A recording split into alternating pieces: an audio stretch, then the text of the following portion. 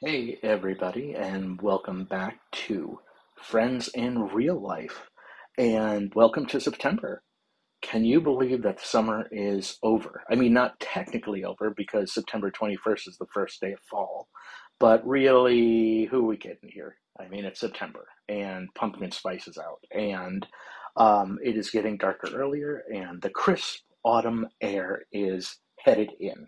Anyways, we are joined this week by Anna Pulley, who is an advice columnist and author, just an accomplished writer. And so about 13 years ago, I wound up following her just randomly as an author. I sent her a random friend request. She kindly accepted it.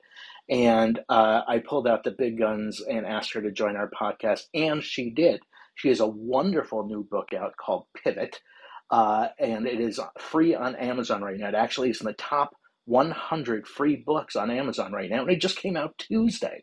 Can you believe that? So we had such a good time, Katie and I, interviewing Anna. And be sure to follow her links below this episode if you're on social media listening to this, so you can check out all sorts of Anna Pulley related items. And definitely sit back. And this is not for all audiences. This is for the first time, I can say, for mature audiences. And thank you, Anna, for that. So sit back, relax, and enjoy the pleasant sounds of Anna Pulley.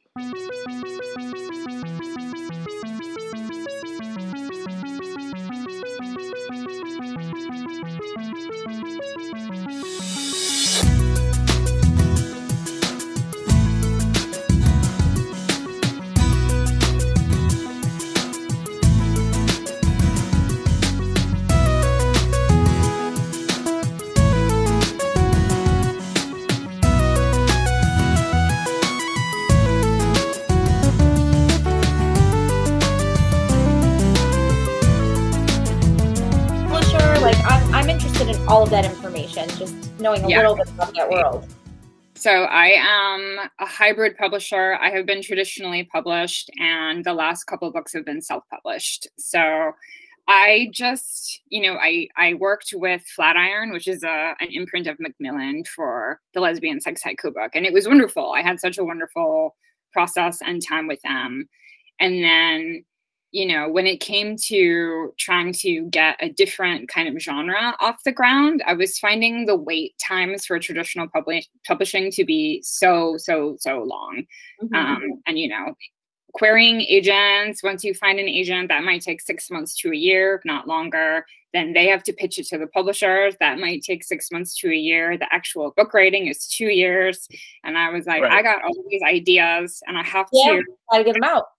So I just started doing it myself, and it has been a real fascinating endeavor. It's been, it hasn't been easy. It's hard to do everything yourself, and, finding editors to work with, finding artists, finding you have to be your own marketer. Mm-hmm. It's just, there was a huge learning curve, and I'm still, honestly, I'm learning so much. And so I recommend it for that reason too. I also work, I have in publishing. Oh, okay. So you work in publishing. Yeah, I'm an editor at Callisto Media. Okay. So you kind of know the drill. I mean, you know how difficult it is.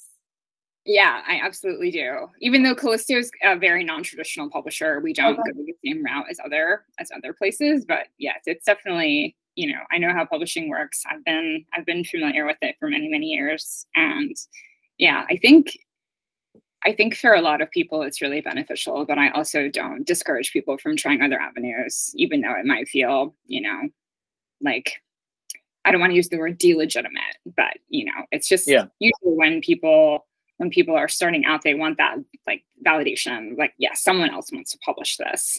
And since I already got that with my first book, I felt like I had a little more free reign to just kind of go it myself and see what happened. Yeah. Yeah. So due to a small technical glitch, we started recording a little late. So I just want to summarize a 60-second summary for all of you that have tuned in. This is recording, and then you'll hear it tomorrow. So it's not live, but let me do a quick 60-second summary. About 10 years ago or 13 years ago, I had this wonderful article that landed in my social media from Anna, and I was so inspired by it. So inspired that I forgot the title of it. And then I friended Anna, and I've been following her for many years. She's an advice columnist, she's an author, she's an editor, and she has a new book out called Pivot, a novel which she refers to as a queer rom-com. And you missed when we had a huge celebration, for those of you that just chimed in, about her being congratulated on being in the top 100 free books on Amazon. If you think about it, it was just launched and already pivoted to the top 100. And then you've written 4 books, really. The lesbian sex haiku book with Cats, Love Where You Work, which was recently chosen a National Indie Excellent Award finalist, and then a pen name, or what do they call it, pseudonym? The pseudonym is Anastasia Floor. I love it. Actually, so Anastasia is obviously similar to my own name.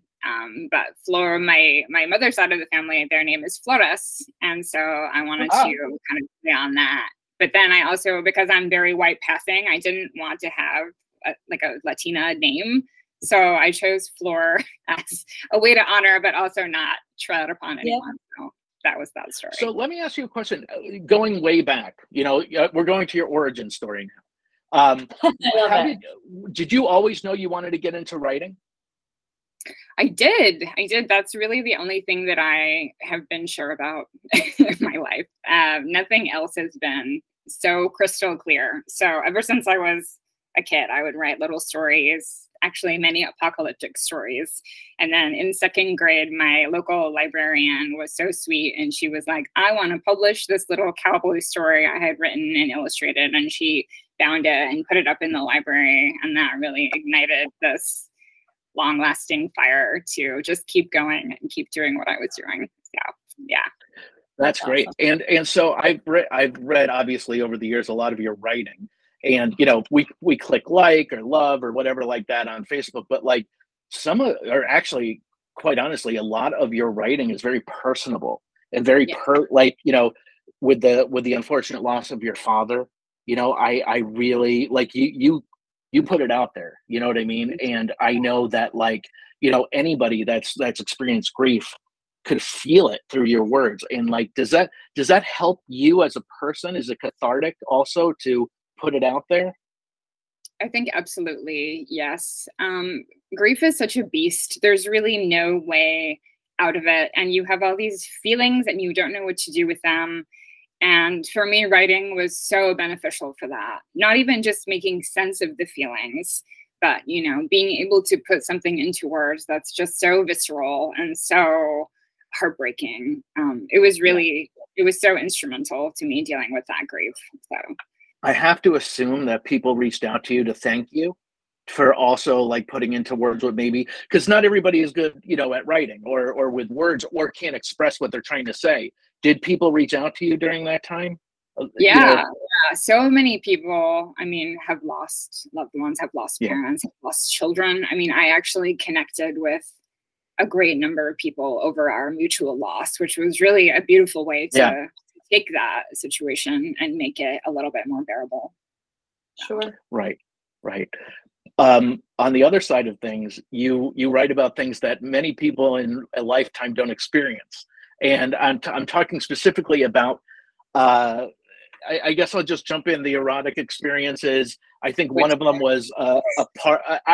I'm sure there were more. I'm not judging or anything. I'm saying, but I remember one specifically about a party you attended. Was it Girl Pile? What's that? Girl Pile, the Bay Area. Yes, I'm pretty sure. So I you talked about your experience and I don't even know how to say, I guess, dipping your toe in, if not other things. And my point is are you just comfortable? You're just oh yeah, I'm going to talk about this and it's a page turner. It was a huge leap for me. And I think the only way I was able to write about those experiences was because I had the distance of, I was just a cowardly introvert on my computer when I was writing about it. Right. And I also, I got into writing about sex parties because my partner at the time was an illustrator. like at that orgy, which is another weird and wonderful thing. They give you cookies. There's an illustrator who will draw you. Cookies at an orgy? Orgy cookies. What kind of cookies? I gotta ask what kind of cookies we're having here. It's amazing. Stella So Dura. that's one of the ways that Girl Pile includes people who are a little shy and a little nervous. So they're like, let's make cookies together. We'll break the ice and then we'll hand them out to people who are doing whatever they want. Okay. But no, I think I wrote an essay about this called "I'm Always the Wallflower at the Orgy" because Yes. I don't get laid at sex parties. I am terrible at Oh my gosh. nervous. I don't know how to talk. I suddenly just start rambling. It's this whole thing. So yeah, I was really glad to be able to write about that because I feel like a lot of people have those experiences, but the things you read are like, oh, and then it was perfect. And I had sex with 100 people and everyone came and it was great. And yeah, you don't get to hear the stories of like, no, I was talking to the cat because the cat was judging me. I would more relate probably with that type of story, like that I was in the corner in the fetal position. I will send it eating to the you. cookies. Yeah. And not that I'd be invited, but I would be eating the cookies. So, Yeah. so wait, I'm intrigued by one part of this. I mean, You're intrigued by one part of this? I'm intrigued by all of it, but I'm intrigued by one part. Somebody Anna, is drawing. I mean that with all due respect and adoration. Wait, but Anna, somebody's drawing like in a courtroom type of thing, like, you know, because you can't take pictures. So somebody's drawing like almost like, Yes, absolutely. So figure drawing. Kelsey Beyer is their name. Everyone should look them up. They're amazing. They illustrated the Lesbian Sex Haiku book as well. Yeah, I recognize the name. Yep. Yeah. So they're wonderful. And yeah, they do really fast kind of speed figure drawing at these events. So kind of I would imagine you have to act quickly. Yeah, you have to be fast. They're really great and they're on Kelsey's website. So if anyone wants to see what they look like, Kelsey Beyer, BEYER.com. So do they? I'm actually being serious. Like, you know, if you go down a plunge ride at amusement park, you can buy the picture after. Can you do the same at the party? Can you buy the pictures at the party? No. Yeah, I think. Can you buy this? Can you buy the sketch that's done of you at the party? Oh, that's me. I'll take number 4. Oh yeah, I think you can. Yeah, if you can figure out who you are. Yeah. You know? Yeah. It's the shot of your arms in the air. But sort of. I have so many questions, and so you went to this. You put it out there on social media. I'm sure people read it. Of course, people read it. I read it and stuff like that. It stands out. But what stands out to me, I remember, are some of the comments of people saying, I too had wanted to try it. And by you trying it, it actually inspired me to maybe go ahead and attempt it. I love that. I get a lot of requests because Girl Pile is not like open to everyone. You have to know someone. So I get a lot of requests from strangers who are like, I want to go to Girl Pile. And have to say no to a lot of them. But some people I say yes to, just because it's like, okay, we'll be friends and we can get to know each other and blah, blah, blah. Right. But not just the specific example, but a lot of your writing, I have to assume that it draws people out of like, you know, I guess I should, I would, but, and it kind of like gives them the courage to do it. Does that make sense? Yeah, I that's definitely a goal. And one of the big things with everything I write is just to, I don't know, to make people believe that they're the heroes of their own story, if that makes sense. Yeah. Like you don't have to be a certain kind of person to go to a sex party. You don't have to be a certain kind of person to be a writer. Like you don't need permission, you can do it. But I love to be the person who also encourages people and gives them any permission that they need. You know, what's interesting, what's interesting is like, you know, I'll put it out there, you know, like all of us, you know, have anxiety of some sort. One of my things is, you know, sometimes I suffer from anxiety, and it wasn't until social media came around that I was like, oh, I'm not the only one that goes through this, and this when I go to an event or something like that. And so it kind of like brings people out of, like Katie, like the corner, right? Mm-hmm. To kind of try things they might not because there's somebody trying it or sharing their experience. Absolutely. Yeah, I think that's true. So let me ask you a question. How I know you're in editing also, but how do you decide? So like you've been a columnist. I know you write for the Chicago Tribune, and other, and I've seen just so many various places you write. How do you decide to then say, you know what, I'm actually going to take the time to write a book? Like, what inspires you? Yeah, that was probably pandemic related. with the latest two, for sure. So much was pandemic related. So many of these stories. But it's so funny. I got into being an advice columnist in a very unusual way. I was actually, my first gig as a writer, I did not get paid money for this. I got paid in sex toys. I was a sex toy reviewer for this really great store in Chicago called Early to Bed. And I was so thrilled because this was a hard job to get. It was like everyone wanted to write about sex toys, and I had to do all these essays and like prove that I was worth my medal on butt plugs. And so I was bragging about this. I was 23 also. So I was bragging about this.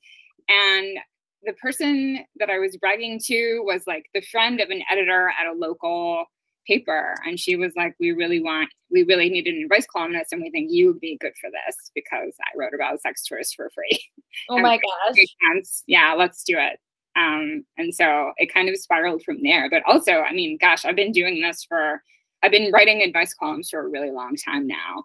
And I don't want to say it gets boring because it doesn't. People are fascinating. And, you know, there's always something new to be learned about the human experience, especially when it comes to sex. But I was also like, man, I got to do something else. Like I was writing all of this stuff on the internet and still nobody knew who I was because I was writing for all these other places. I was writing for Vice. I was writing for the Tribune. I was writing for BuzzFeed. Right. No one even reads the bylines on those sites. So I felt that I was writing just, you know, so much content, and still I was like not really making a name for myself. So I got the idea to do a novel kind of on a lark. It started off as a short story that I wrote for my girlfriend. It was a birthday present. It was a birthday present. There's those two. That the president would have loved. Yeah. And we just really expanded it from there, and it became this whole story. And eventually I just wanted to know what would happen. So. And that was the haiku book? Was that the haiku book? No, the haiku book came about also weirdly. I'm such a bad person to give advice about publishing because this did not happen traditionally at all. What happened was I wrote 10 lesbian sex haikus for The Toast, which is now defunct, but it was this really great little weird website. And someone saw that, who was, I think he was the publisher at Flatiron. He saw that and he was like, do you have a proposal? And I was like, no, but I went and quickly wrote one, over the course of a month. And then I got back to him and I showed him the proposal and he was like, this is great. Do you have an agent? And I did not have one. So I had to borrow a friend's agent, which was super weird. So she was technically my agent. And yeah, that's how that book deal started. It was just so random. And of course I wanted it to be a book. I had always wanted to write a book. And this was super, super exciting. But yeah, it wasn't at all the kind of process that they tell you. Yeah. When books get made. So yeah. That's so cool. Was it hard to find a publisher? I mean, not in that case, no, because the publisher literally tweeted at me. That's so cool. Right. What an awesome experience though. And how validating as somebody who has been a writer all your life, right? And so to get that tweet or to get that message and to get that opportunity, that had to feel so, I mean, validating is probably something a weak thing to say, right? Yeah. Yeah. It was such a high point of my life. Yeah. And I mean, I gotta say, it's hard to be a self-published author too. Like, it's just, I don't know. You feel like you have to work a little bit harder, I think, to believe you and to believe in you. Sure. So, and with the Lesbian Sex Haiku book, it was like, no, people believe in me. And I did a whole book tour and, it was cool to see the books in libraries and at the Barnes and Noble. We did little launch parties. I think we did a 6-city tour, which was awesome. So awesome. Yeah. Yeah. So with this new book, what inspired you to write this particular story? And can you tell us a synopsis of it? Yes, so many things. I'll give you a short synopsis. It is nerdy. It's super nerdy. The main character is a cosplayer. She loves to dress up. She loves Star Trek. There's like a little cameo by Sir Patrick Stewart, not to run anything, no spoilers, but obviously he's a real person and this is a fictionalized version of it. But yeah, so Paula is the main character. She's super nerdy. She's super unsure of herself. And she also is hard of hearing and she wears hearing aids like I do. So I really, really wanted to see more characters who reflected my kind of struggles and realities. Mm-hmm. And I almost never see that anywhere. There's getting to be more and better books about hearing loss, which is amazing. Sarah Novick's latest book, which is called, I have it, where is it? True Biz, amazing, really great.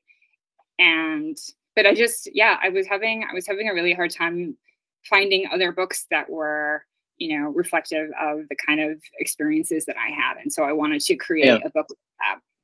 And I also, as I mentioned earlier, I'm mixed race. I'm part Latina, part Tiwa, Native American. My dad was white.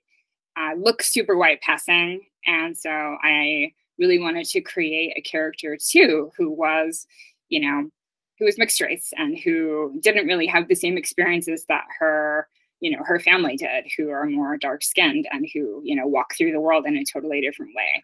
So the protagonist in this book, her name is Nita. She is a white passing mixed race person. So I kind of created this like amalgam of myself and like split it up and turned it into a fun love story. So it's very weird. There's drag wrestling. It takes place in the Bay Area. And it's definitely the kind of happily ever after that I would have loved to see growing up as a queer person. So, wow. That's great. I mean, representation is really important, as we've heard over the last decade. I mean, it's really started to come up, as a subject. And, how many times have you heard over the last couple of years, I didn't know that there could be a superhero that was Black, or I didn't know, now with the story, so I think this is super important. And one of the things you've also written about quite a bit, or just shared with posts, not actually, I mean, you've also written articles about it, but shared as posts also, are your challenges you go through, sometimes, really challenging, sometimes almost humorous, with your hard of hearing. And, there was one I remember laughing out loud about that, you heard something completely different that was said or something. But the fact is, you have to deal with that every day. And I mean, even this technology we're using, you had mentioned Google Meet is better because it gives, subtitles, I guess, or closed captioning. Mm-hmm. Okay. So, can you talk to us a little bit about how you kind of, I mean, it's inspiring to read that you publicly share what you work with every day. Oh, thank you. Yeah, I try. Actually, this is another way that I am trying to cope with my hearing loss. I have been avoiding it forever. I just I struggle so much and I don't like to show that to people. So yeah, this was, writing Pivot was kind of a way that it's stand up for yourself. If you can't do it, how are people do it? You need to ask for help. So that's my big advice to anyone who's struggling, anyone who has differences or limitations, don't keep it to yourself. People will help you if you let them. So, but yeah, it's been really hard. I started losing my hearing when I was 20. And like a lot of people, I was in denial about that. And so, I tried to get hearing aids and it didn't work immediately. And so I just, I stopped. I was getting my pilot's license at the time. And that was when I realized I couldn't be a pilot because I needed to hear the tower and I was not able to do that. So I got my pilot and I never flew again. So wait a second. So I guess I didn't realize that you weren't born with hearing loss. No, I mean, I'm pretty sure it is genetic. I have an aunt who also has hearing loss. But yeah, it didn't really start until maybe I was a teenager. I recognized that I wasn't catching everything when I was a kid, but it didn't really start to get bad until a little bit later. And then I finally couldn't ignore it when I was getting my pilot's license. So, Yeah, I wrote an essay about that as well. I wrote about everything. Listen, a writer is a writer through and through. So that's how you process, right? So. I know, Katie, I know you are also a writer, and Katie's also a published author. Different. You guys write about different things. That's for sure. Yes, but also I not nearly as successfully as you have. So. Well, let me ask you a question. With as much writing as you've done, Katie, or as much writing as you've done, Anna, and I've always struggled with this, because I like to create. I just like to create, whether it's writing, certainly not as good as both of you, or, I like to paint, so I try to do that. But like, do you have one repository where you collect all of your writing? I know you have a website, Anna, and Katie, I know you have a website. But like, is that where you'll pour everything into? So like, whether it's in Chicago, whether it's in San Francisco, whether it's on Facebook or whatever, do you have one repository for everything? Oh my gosh, I wish. I think all of my stuff is scattered all over the internet. But now I write in Google Docs, so at least I have that. I do have drafts of everything in Google Docs. I try to update my website, but I'm bad at it. So. Right. No, it's just there's so many avenues of where to put your creations that it's just kind of like I can see why you're saying it's all over the place, because it's easy to do. It's easy to drop an article somewhere and then it's out there, Yeah, so. And I've started saving everything now because there have been plenty of websites, that they don't exist anymore. And so there is this really beautiful article that I wrote about Native American disenfranchisement, and now it's gone because that website pulled it, and I don't have a copy of it. I have one version, but it was a early draft, and so I'm like, man, I gotta be better about that. So yeah, and I Jeff, to answer your question, I've kind of shied away from writing in recent years and poured my creativity elsewhere, but it's funny, I never thought I would be in that position. Do you ever find yourself, or have you at times ever found yourself being like, you know what, I'm all set, I'm not going to write for a while? Or has that never? Absolutely. Yes. Or I'll just write in my journal because I'm like, no one needs to see this. I don't need this to be public at all. There are definitely tons of times where you need a break. You need to creatively disengage sometimes in order to come refreshed. Yeah. And I think too, at least, I wonder if this is your experience somewhat as well as a writer, sometimes it just comes out so naturally that if you're not ready to process, but it's going to come out, it's like the avoidance is better for a while, not forever. That's not healthy. But I think, I think that's why I had to kind of run for it for a fix. I'm like, whatever's coming out is too much. That is so true. Yes. I had an experience where I was trying to write about hearing loss while processing a breakup that was currently happening. And so it was so disjointed, and it was so I needed that distance. I still haven't written about it. I'm like, I'm not ready to go back there yet. Yeah. I absolutely understand that. Yeah. But how do you decide to, I know you could be inspired almost like a songwriter, right? Like they hear something, they have to write it down. And as a writer, I'm sure it's the same. But what happens if you're under deadline? Or what happens if like you've taken on a project? Or what happens if like you're writing a book, but you don't feel like writing it, but you also know you have to? So like, how do you get yourself motivated to like, to break through that? My gosh, yes. I love that question. I don't think anyone's motivated ever. Like, I think you kind of have to force yourself, like working out. Like, no one wants to work out except for those 2% of people who are like, I live for the gym. Like, no one else is like that. We're all like, fine, I guess I'll get up and move around. So that's how I started to approach my writing, because I was like, I'm never going to want to do this. So I just have to get started. And I gave myself, it used to be something like really high. Like, I'll write 1,000 words a day. Which sometimes is too much. I can't write that much a day, but I always try to hit that goal. And again, when I'm promoting a book, like right now, I haven't been writing. I've just been in promotion land. Yeah, sure. But yeah, I have to approach writing as basically a workout for my fingers, because I will not write otherwise. And I think, I think a lot of people struggle with that, because it's just that's an interesting concept. Actually, I like that, because sometimes, we talk to our kids about, they're like, well, I don't know what I love and what do I want to do, and I want to love what I do and do what I love. And it's like, yes, that is amazing if you can figure that out. However, sometimes even what you love becomes work. And work can also become what you love, but let work be work. Sometimes I think even as creatives, whether it's a writer or a painter or a drummer, Jeff, or any of the things that, creative types like the three of us probably delve into, that there is this element of work. And I think that we romanticize our passions and our creativity so much sometimes that the minute it feels like work, we're like, well, it's not meant to be, I'm not doing it. But that's actually not the case. So in a weird way, I mean, that's not weird way. It's very inspiring to actually have that realization and be like, no, that's okay that it's work and that sometimes I love it and I'm good at it, but I'm going to let my work be work. Totally. And it is. And it's fun sometimes, but other times it's terrible. Mostly not. Yeah. It's flowing great. When it's not flowing, yeah. You're just like, I'm the worst. Everyone hates it. Yeah.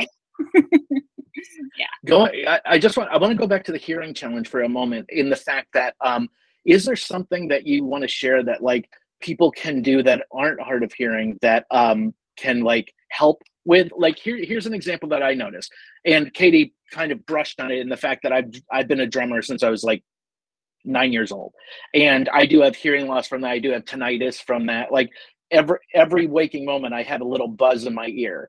Even right now, I just choose to, like, you kind of like, the only way to get rid of it is with white noise, or to just not pay attention to it, right? So that's from like the cymbals and all that, so I've done that for years. But what I've noticed is that when I'm in crowds now, and somebody's talking to me, I'm like this. And for those of you that are listening, I'm nodding my head, and I might have just like signed away my firstborn. I have no idea. I have no idea. I'm literally watching their face and just being like, this is a yes, this is a no. And I'm like, well, I don't know. And like, it could be a real question. They're like, you don't know what 1 + 1 is? Like, no, I mean, I literally can't hear them. Sometimes in restaurants too. So I guess what I'm asking is, if that's what I'm experiencing, you must experience that all the time, everywhere. What helps? What can we do to help? What can people do to help? Yes. So that is so real. And yes, that happens all the time. And I think it's partly a coping mechanism, because it's really exhausting to say what over and over and over again when you can't hear. Right. So right. Totally feel that. I have nodded really in horrible circumstances. I accidentally agreed to let a guy come home with me because I was nodding. Oh, no. And I was so confused when he followed me outside. I was like, what is going on? We finally figured it out. It was fine. But, oh my gosh. Yeah, that was the wrong time to nod. So my advice to people who want to help is, one, make sure you're looking at the person. Lip reading is hugely, hugely helpful. So in a way, like Zoom has actually been great for my work experience. Yeah. Everyone's looking right at you. You're not in a meeting where someone's turned to the side or something. Yeah. So that's super helpful. If you have access to a clear mask, or a mask with a window, please wear that. It has not caught on. It's been 2.5 years in the pandemic. It hasn't caught on. I'm still hoping. Wait. Can I pause you right there? Wait a second. Yeah. That's a huge piece of this. I didn't even think about that. People wearing masks. I mean, not only do you have that challenge, but with masks, I mean, this must be crazy hard. It's terrible. I basically, my fiance translates everything for me. If we're in the store, the grocer is trying to talk to me, I'm just like an asshole on accident. I have no idea what he's saying. I'm like, yeah. And he's like, how's your day? I find out later. He's like, oh, you were really rude to that person. I was like, oh. But yeah, I can't with the masks. Oh my gosh, it's so no. I mean, even Katie, I'm sure you too. But when I'm wearing a mask, somebody else is wearing a mask, and they're talking, especially again, if they're in a crowd, I'm like, I have literally no idea what I just said. So, there's that. But yes. Sorry, there was something here for a second, but let me jump to a different thing here, because you have so many different facets to your very interesting life. Is you're also an advice columnist? Is that correct? Yes, I am an advice columnist. So the most recent one I read, by the way, I want to thank you, because this is the first episode I'll have to put E for explicit. So like, I'm really excited. I'm really excited to finally be able to click that button on the distribution link. So like, you've done it. So thank you for that. But the reason why I say that is because the most recent thing I think I've seen you post on Facebook about advice is about somebody that wrote to you about BDSM. Is that correct? Which one? You're gonna have to refresh my memory. Yeah. So talk amongst yourselves. I can tell you in 1 second. Okay. Was it the person who was doing like virtual BDSM and they wanted aftercare? Yes. Yes. Yes. Okay. Yes. Yes. So do they write you, or like, is it like a Dear Anna column type of thing? Yes, I have an advice column email. It is, oh my gosh, and now I'm forgetting. This isn't Anna. I think it's redeye.dating@gmail.com. So red dating. Yes, write to me there if anyone has conundrums or questions. Always anonymous, always empathetic, and hopefully fun.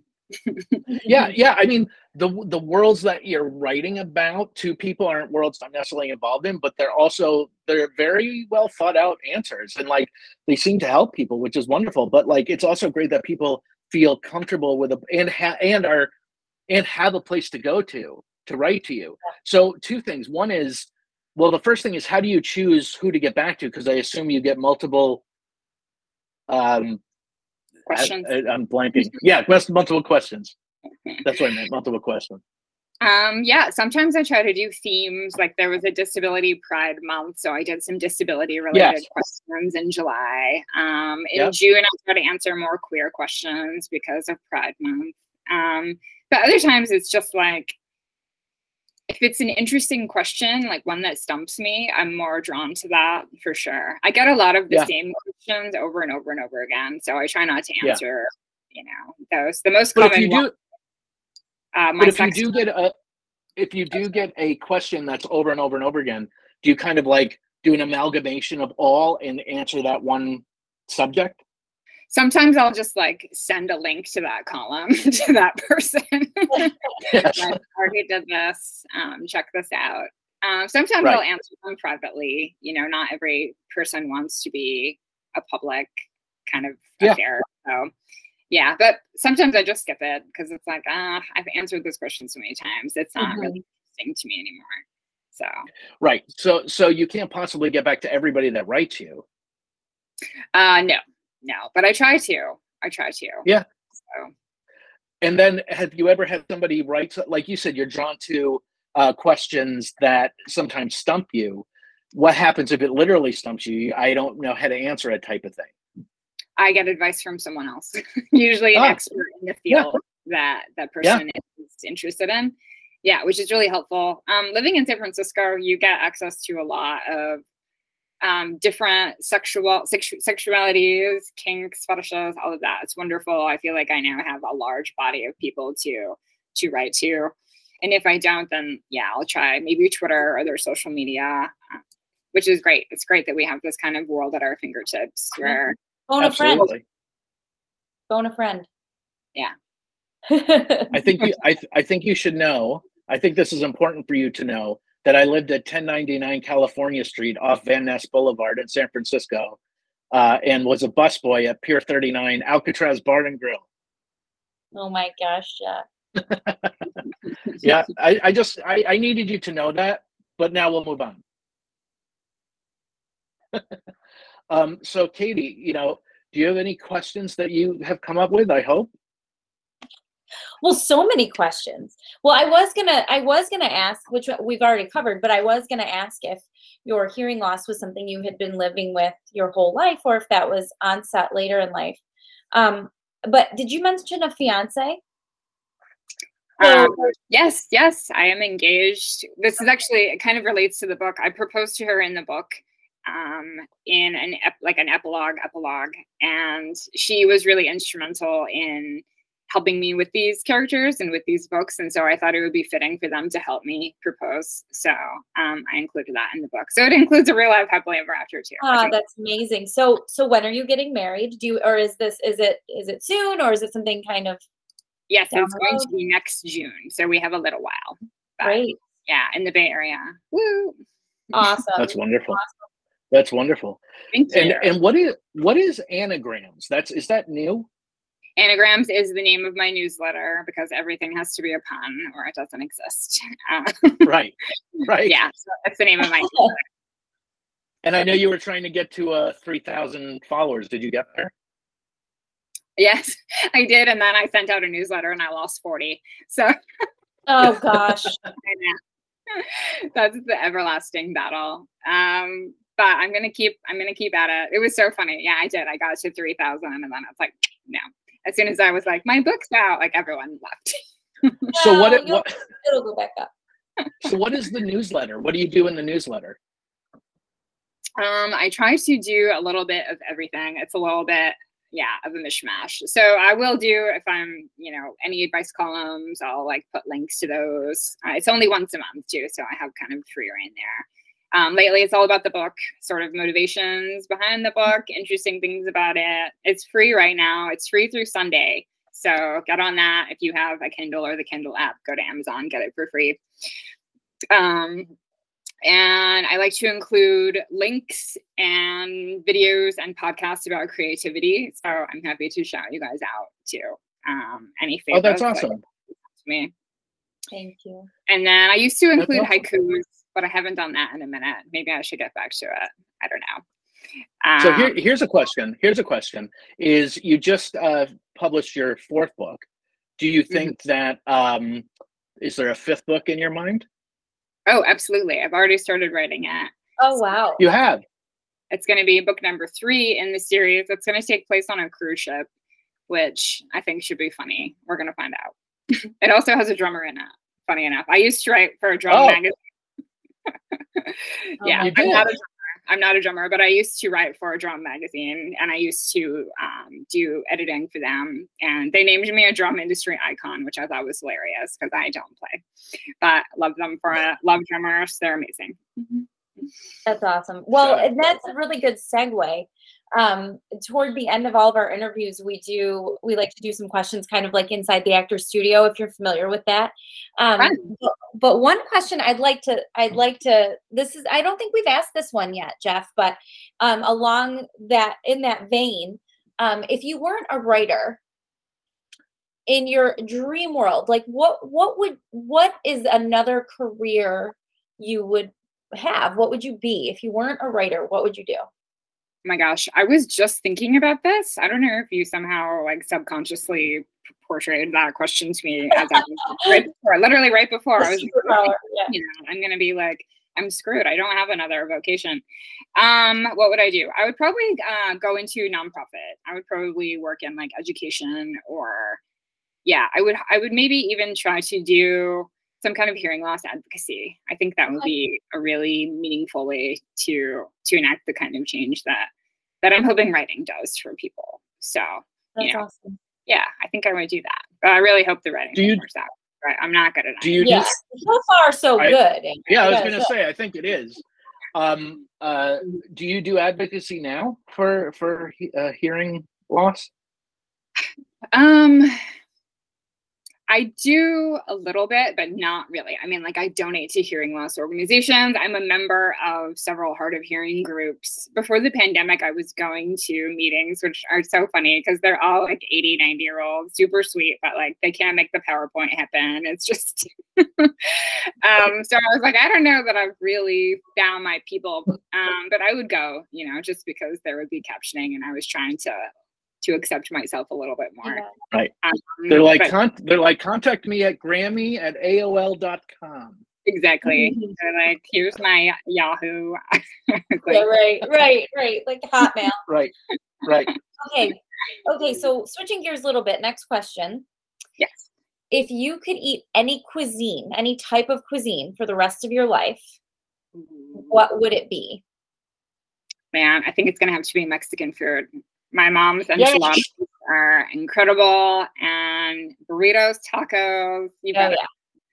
Anna, this is incredible. This is incredible because that's my answer. Yeah. And for the last like 5 or 6 guests, they're like Mediterranean. And when you said that, I was like, yo. I know.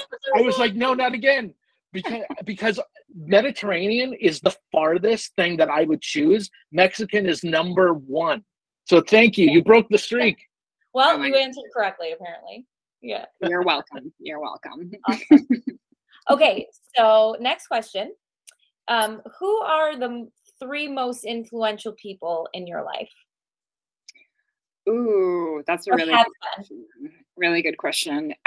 So my father, he passed away in 2019, he was my biggest champion, absolutely. And I now have to carry his championship inside of me as if I, have that will and reserve already. So I think about him all the time, especially when I fail, or when something doesn't go as well as I wanted it to. He's the voice in my head who's like, you can do it. Keep going. Keep going. So him for sure. Vika, my fiance, hugely influential. She has changed my whole life. She has 2 children. I had never been around kids before. We bought a house together. It's so funny. I started the pandemic as a single person in Oakland, and now I'm like a homeowner who's engaged, and I have 2 children and a cat. Oh my gosh. Wow. That's huge. Hugely transformative. Yeah. Yeah. Yeah. And then the 3rd person, probably Cheryl Strayed. She is the most empathetic, most kind, and God, her writing just sears. Like it's honesty. It sears you. She's like a heart surgeon for your mind. And I've been a huge fan of hers ever since she was, Dear Sugar and beyond. So she's definitely someone that I strive to emulate, especially when I'm giving advice, because you're kind of first. I don't know if you guys have ever given advice before. You probably have. Most people have, to their friends, to whoever. But there's this kind of judgy reaction that you first have that you kind of have to quiet if you want to give advice and not piss off your friend or whoever it is. Right. It's so true.